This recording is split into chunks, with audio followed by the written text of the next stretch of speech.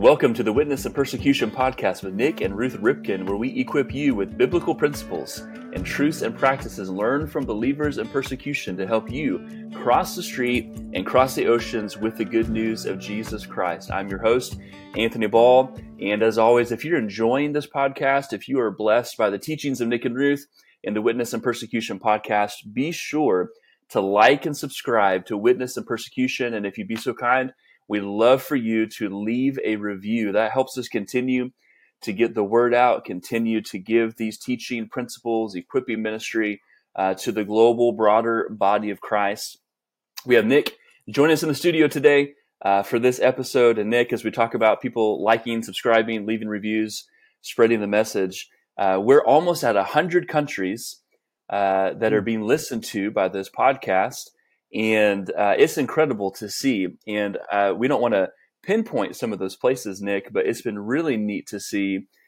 We have a lot of places, even in some of the hardest places in the world, they're downloading this podcast. They're listening to this. And so that's a great reminder to our listeners as you are listening. If you like, subscribe, leave a review for Witness and Persecution, as you get the word and the message out of this podcast, it is reaching some of these even believers in persecution and encouraging them to continue to live, continue to do what God has called them to do, to be obedient. And so it's just amazing to see what God is doing all over the globe, not just right here in our corner of the West, but all over the world. So, Nick, I've been talking way too much.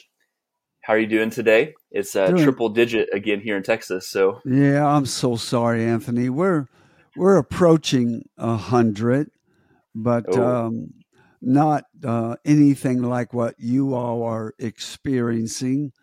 And I'm so sorry that, for the people that don't have electricity and a fan in their house, I know that it's costing people their lives. And, the floods that are around us, it's just been horrible. And we really need to redouble our prayers for a lot of in this case, Americans that are suffering. Right, absolutely. And what's crazy is I read our weatherman this morning. He said that this is not even the top 10 of hottest summers in Texas this year, which I can't even imagine what the top 10 hot are. So it's been an interesting summer, but we're looking forward to exiting the summer months here pretty quickly. But yeah. Nick, we've been talking, and we even talked before the show a little bit about, when we go through this podcast, when you travel and teach, and as people access and they interact with the resources and the material, it can be really easy for us to hear stories and to listen to these believers in persecution. And it's easy for us, I think, to forget that there are real people behind these stories. There's real blood, sweat, and tears. Sometimes we can skip over the humanity of who these believers are and what they've experienced, and kind of look at the victory in persecution, but kind of skip over or pass over the suffering. So can you take a little bit of time today to kind of walk us through, how do we put the humanity back in this? How do we keep ourselves from glorifying the persecution or idealizing the victorious nature of these believers and not skip over the real human suffering and the cost that's involved in persecution? Well, this is so real that one of our sister organizations, and I'm not really necessarily recommending this, because sometimes it is a way of increasing donations, but they will sponsor trips where they'll get 4 or 5 pastors, lay leaders, and take them oftentimes in a third country and let them meet these believers in persecution and hear the stories from them as a way of personalizing it. But you're right. I can sit and talk about how we've learned the DNA of the resurrection, are the last three podcasts, as we've talked about why the unreached are unreached, and give us conclusions and illustrate with some stories. But it even feels like to me, especially in our consumer society, where we've reduced our interaction with Almighty God and His people to an hour on Sunday morning, and sermons that go over 30 minutes get a lot of pushback. We just don't even have time to hear each other's story and really be the body of Christ. And I remember trying to. I don't necessarily set with believers in persecution from anywhere from 3 hours to 3 days, and I'm not just a machine that is a tape recorder with a face on it. Sometimes I weep. Sometimes, of course, I laugh. Sometimes I just stop the interview and ask that person or that family if I can pray over this situation, because it's so heartbreaking, and 99% of the time I'm talking to the person that went through that persecution. Of course, I can't interview someone who was martyred for the faith, but when I talk to wives, particularly that grew up without, their husband, and they killed him after 20 years in prison, or talk to kids that were without their father from the time that they were 3 years of age, and he gets out 30 years later. That is, wow. You cannot recover that. There is no "we're sorry" from a government. There's no pension sometimes that can recapture those years. And I had been traveling throughout China for about a month, and just hearing stories after stories after stories just built upon, and there was just so much victory in them. And even in the prison experiences that were very, very common, they led so many people to Christ. But I asked them and to take me to those who were still in the midst of this, and if I could sit with those whose story were in present active tense. And I can't tell you what province I was in China. I can't tell you what city, what specific location. They just picked me up, and we drove all day. And all I remember was we drove near this great big prison in China, and they drove me about 3 blocks away from that prison. And they said, the driver and another guy were in the vehicle, and the driver stayed with the car. And this man that was taking me around got out and walked me about 3 blocks in between all these little shacks set up, the way governments, when they build stuff for people like this, they're all in a row. They're all the same exact structure. There's no difference whatsoever. And he walked me to this guy's house, and he said, now, and this was at a few minutes after midnight, and he said, now, you remember we walked 3 blocks, and then you saw this building, a certain kind of building, and that's where the car will come back at 4:00. And if you're not there by 4:15, you're going to have to stay 24 hours, because that's when, after that, the security police start sweeping the area and making their rounds from the prison. And if you're not here between 4 and 4:15, you'll have to go back to the house and stay there.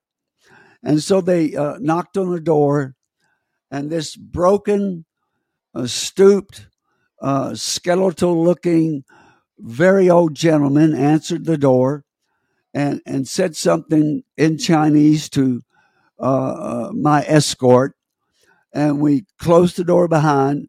And I looked around, and as I came in on the left of his one-room apartment was a small desk table made out of balsa wood, just really light wood. Yeah. And on that, on above that desk, hung the only light bulb, no shade, nothing, just a bare light bulb from the ceiling.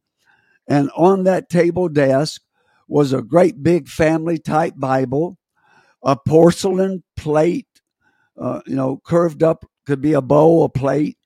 On one side, a knife, and the other side, a spoon. That's all that's there. Maybe 6 feet away was a rawhide string bed with a very thin mattress on it and a very thin blanket over it. There was one shelf in the wall, about 6 feet tall, and it had 3 canned goods in it. There were a couple big wooden pegs in the wall. One held his wooden coat. Another one held another change of clothes. And that was his world. That's it. Electricity for a light bulb, no television, no radio, just this scarred, broken man in the room by himself. And he told me that 33 years before that they had arrested him because he refused to give up his relationship to Christ. And they put him in that prison that was just 3 blocks away. And they put him in a cell, in a corner cell, by himself, where he couldn't talk to anybody else. And they would let him out to the exercise yard for an hour each day. And there he was for 33 years. Wow. He was in prison more than anybody else that I interviewed across the planet. And they put so much pressure on his wife that she had divorced him, or that's what they told him, but she had disappeared. He never heard from her after being in prison for 6 months. He had 3 boys. They disappeared. He didn't know whether they were alive, whether they were dead. But all that they told him is that your wife denied her faith, and she divorced you, and she's remarried somewhere in China. And when he would ask about his boys, they would just look at him and smile, an evil smile. And for 33 years, he's in that prison, going to the exercise yard. I think he worked in a shop where he made and repaired prison uniforms. That was his job that gave him the right to have food and to pay for his room in the prison. What our listeners need to understand, don't have in your mind an American prison. The government makes you pay for the cell that you're in. And if you're going to have oftentimes change of clothes, shoes for the winter, if you're going to have a toothbrush and toothpaste, and you're going to have food and water, your family has to provide it. The government provides nothing. And they brag that they're providing you a place to live. And they brag that they're letting you stay alive. And so his wife's gone. His kids are gone. It's a very abusive environment. He's working sewing by hand, prison uniforms, just the basic things to eat.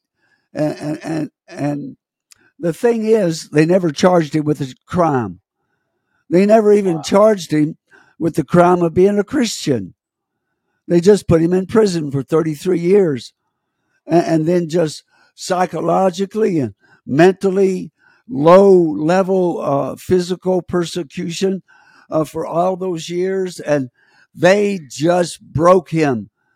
He had a nervous breakdown. They broke him physically. They broke him psychologically, mentally. And as I met him in his room, I was sitting on the only chair in that room, and he was sitting on the side of his bed. And he was telling me the story of all the stuff they did to him, all the abuse by other prisoners, and how bad it was. And Anthony, this man would start sobbing.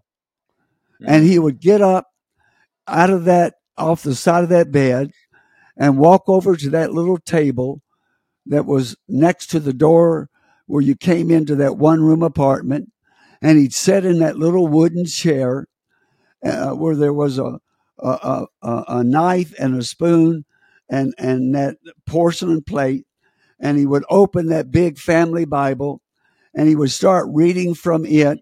And he would start singing, and he would just weep, and he'd just cry, and he would just pour his heart out to Jesus. And that's the only word was the word for Jesus and Christ that I could understand. And Anthony, he would do that for 30 minutes, for 45 minutes. And then he would sort of come to himself, and he would look over and see me, and he'd say, who are you? Where did you come from? How did you get here? And I would remind him that I'd been there for an hour or so, and that we'd been talking about his life and his faith. And he said, now I remember. And he'd come over, and I would remind him where he left me in his story. And he'd start talking again, and he'd get so broken over something that they had done to him and what they allowed other prisoners to do to him. And he'd just cry, and he'd get up off that bed, and he'd go over and he'd read from the Psalms, and he'd start singing in this broken, shaking voice, and just holding on to that table and just cry out to God and just weep in the presence of the Lord. And I'm just watching this man broken from the inside out. And he'd look up and he'd say, who are you? Oh, I remember. And sometimes I'd have to remind him. And this went on for for almost 5 hours. And finally he got deeply toward the end of his story, and it was breaking him so much that he just went over to that table, and he's just now continuing in English. Oh, Jesus, why are you leaving me here? Why has all this happened? Why won't you let me come home? Jesus, just let me come home. The only thing that he went into that prison with, he went in with 3 boys and a wife and his faith.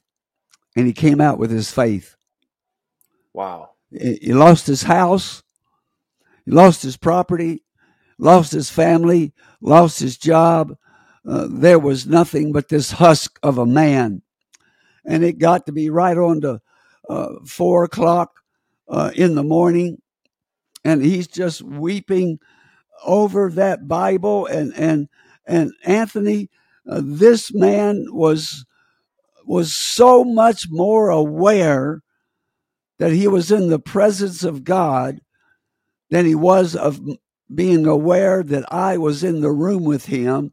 That when I walked out of that room, it was as if I was walking away from 2 people, because the presence of God in this man's crying and his praying and reading the Psalms out loud, and he would sing out loud.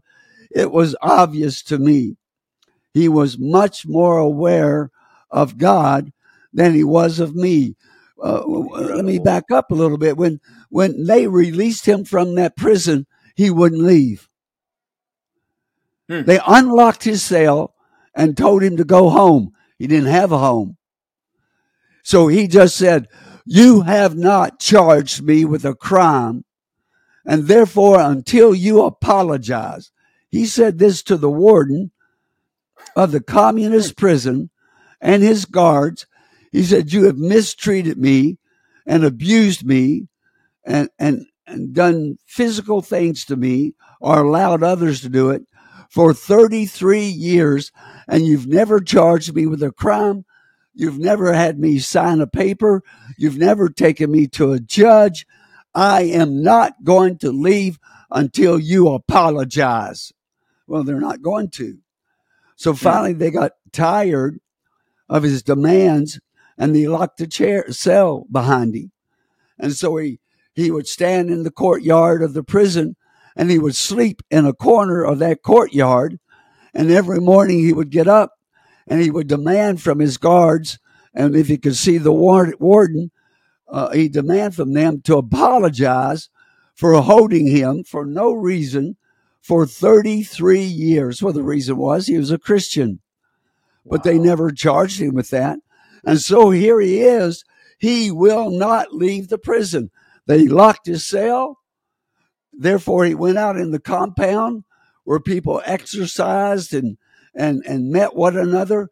And he stood there every day yelling for them to apologize, for them to ask for him to forgive him. And they wouldn't do it. And he did that for a month or so until they threw him out of prison and locked him out of the prison. Incredible. Rather than locking him in, they locked him out. So he just slept and he stood at the door of the prison every day, beating on the door of the prison as loudly as he could, yelling at the guys up on the wall and the guards, demanding that they apologize for taking his wife from him, taking his children from him, taking his job, taking his life, taking all the experiences that he could have had. And now he refused to leave his cell. Then he refused to leave the courtyard of the prison.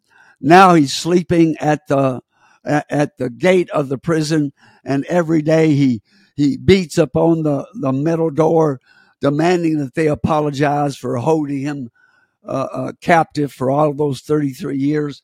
That finally they gave him a one-room house 3 blocks from that prison.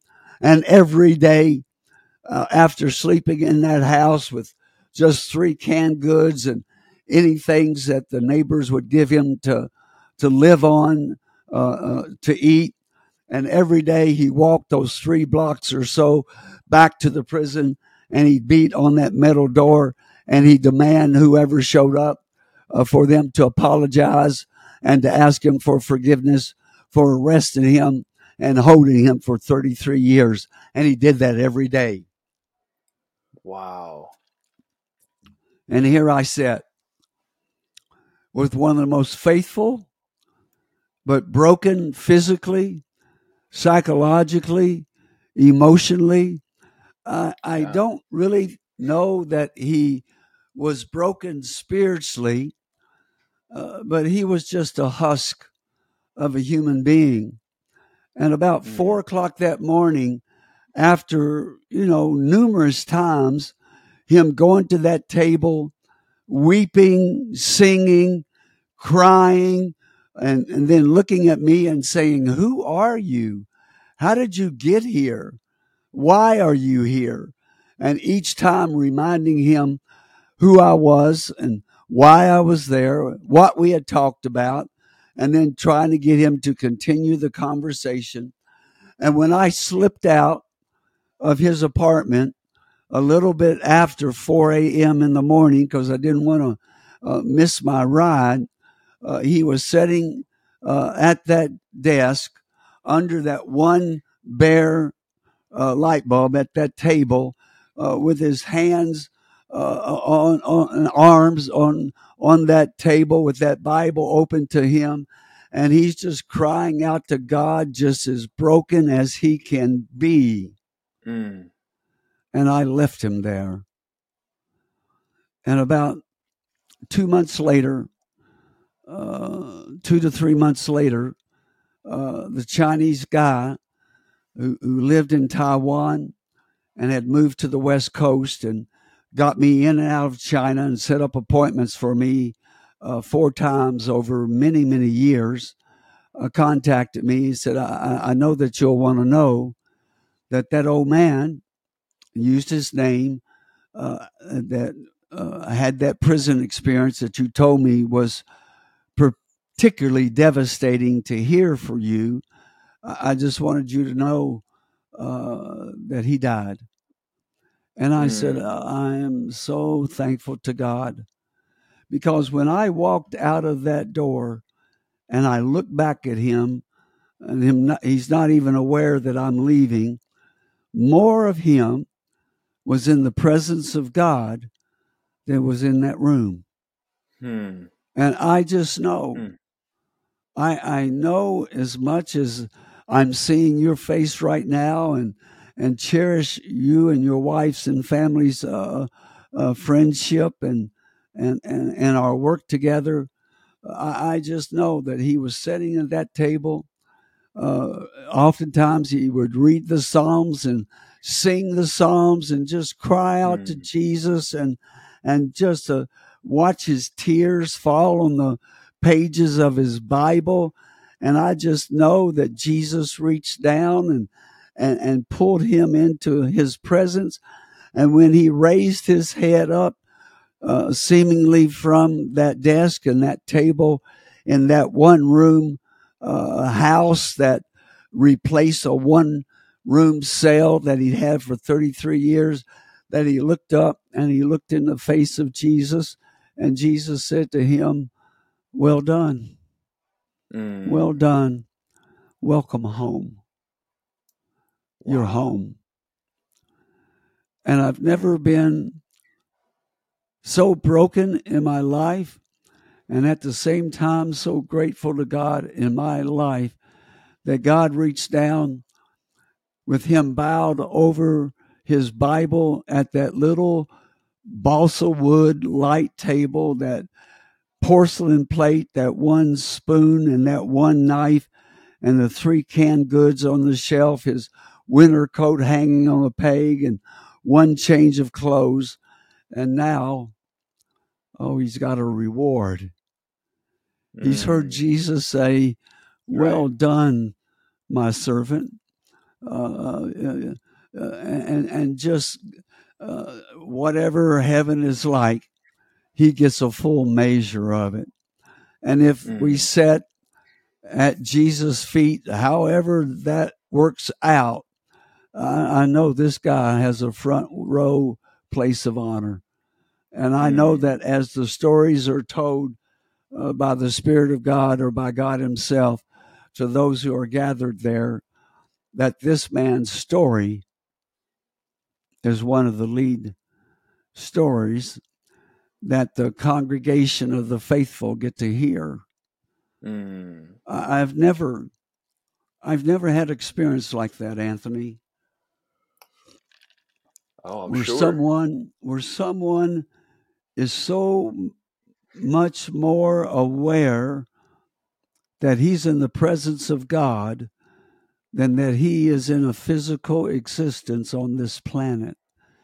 And I want our listeners to appreciate and maybe even stop for a moment when we finish this podcast and thank God for literally hundreds of thousands of men, women, and families like this, many recorded in the pages of the Bible, and then it would take thousands and thousands of other holy books to record the stories of those who, like Daniel, who, like Shadrach, Meshach, and Abednego, who, like those in the book of Hebrews, those who were delivered and those who were devoured by animals and torn in two and beheaded and killed by the gladiators, and those who were had a horrible ending.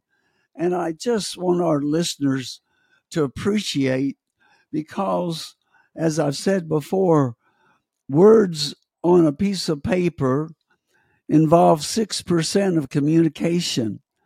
And the glory and the inspiration of the Bible is indeed the words on the paper, but that they're highlighted by the Holy Spirit of the living God, and they have spiritual flesh upon them, and they're, it's not just 6% inspirational words. It's endowed by the very breath of God, that when we take the time and we recognize the Holy Spirit that has filled our hearts and indwells every molecule of our being, that the Word of God, what it does, it ushers us with prayer into the very presence of the living God. And seldom, if ever, on this earth have I ever experienced someone that was more aware of the presence of God than he was the presence of anybody else, even sitting 4 to 6 feet away from him. Wow. I was so glad to hear that he'd gone home.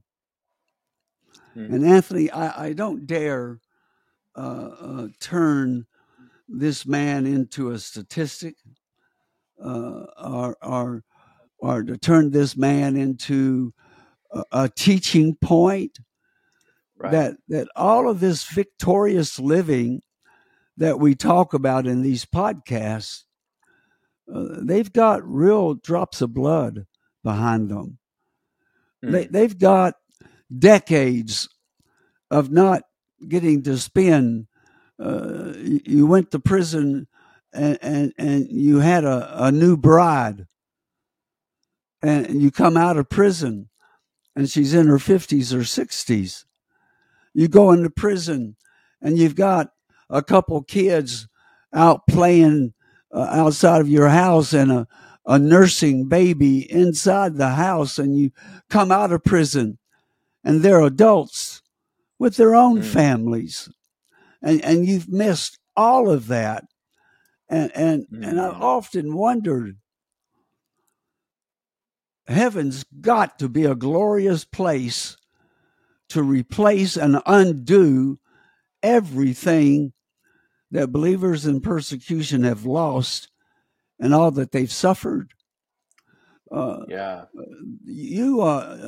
dare not. We dare not dress up their suffering and turn it into a picnic. Or that we imagine that they are so filled with the Spirit of God that when the rod hits their back, it doesn't hurt. And when the whip is slashed across their thighs, it doesn't bleed. And when their faces are pushed down into a squatty potty, that somehow that is an experience that everyone ought to have.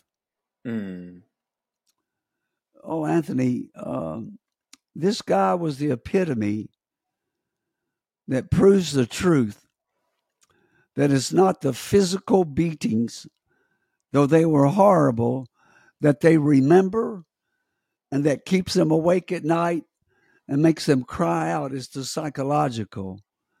It's the separation. It's the lost years that can't be redone or recovered. It is all the things that they do to you psychologically, mentally, spiritually, emotionally, trying to break you, that are the real byproducts of persecution. And so I hear again their words when they say to me, we believe that we were holding Satan hostage in his own backyard where there's little faith so that you in America would be more free to share Jesus with little cost. And to go on to say, don't you dare waste our suffering. Don't you dare give up in freedom, spiritual freedom, that we never give up in persecution. And that is our witness to the life and the death and the resurrection of Jesus Christ. Oh, Anthony, sometimes I'm fearful. And what I'm afraid of is that as believers in persecution, sometimes this is not what I'm afraid of. This is what I've watched. When they are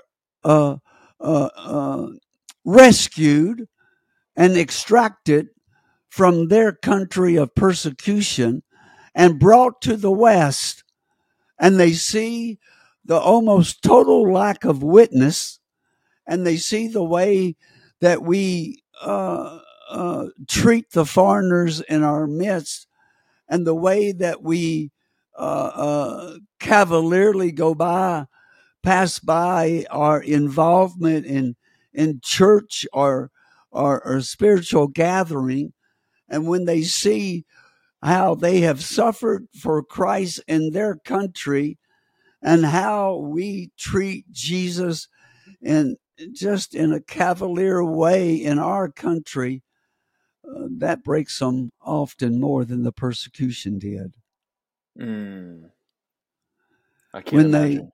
When they are willing to die for Christ in their country, and they come to America and they've got the scars on their wrist and the scars on their ankles from the manacles, and they've got the whip marks still on their backs, and you can tell that they were willing to die for Jesus, and they're rescued to Europe and they're rescued to America, and they look at the lack of witness and the lack of love that we have for one another, and the meager amount of worship that takes place in our homes and in our buildings that we call churches. They survive the persecution in their country. Oftentimes they don't survive the Christianity they find in our country. Wow. I promise you that what would not break them in their country of origin, when they see they have an image in their minds of the lives of normal Christians in America that sent out missionaries to their countries and shared Christ with them so clearly and with so much conviction, and they believe that this is the representative of the way that Christianity is generally across the street as well as across the oceans. And when they find the nature of the body of faith when they come to the West, that often breaks them in a way that persecution never could. But I want us to remember this old man today, and to thank God for him and for hundreds of thousands just like him who are paying big prices, and that their persecution becomes so intense and is so overwhelming that they allow themselves to be in the presence of God in such a way that God, Jesus himself, is more real to them in that cell, in that one-room house, in that compound of a prison, than is the unseen is more real to them than what is seen. Incredible. Today, let's embrace the unseen. Let's embrace that the Holy Spirit of the living God Let's give flesh and breath through our witness to the presence of God, to our neighbors, to the strangers who are in our midst, and let us be aware more of the Jesus who walks beside us, within us, than we're aware of the evil that is in our midst also. And may God today lift up, strengthen, embolden, and give our brothers and sisters in chains strength for this day, knowing they aren't forgotten. They are prayed for, they are honored. And what I pray for most is that they're more aware of the presence of God in their midst than they're aware of their persecutors in their jail cell. Wow. Nick, I don't want to add anything, take anything away from the power of that story and the power of that truth that you shared. And so we'll just leave it at this today for our listeners. When you turn this episode off, after you've listened to this episode, we want you to just kind of sit in it and consider and pray. What does it mean to take these truths to heart and to live them out? Nick, thank you for that incredibly powerful example and story. Wow. This has been Witness and Persecution with Nick and Ruth Ripken, and we'll be with you next time.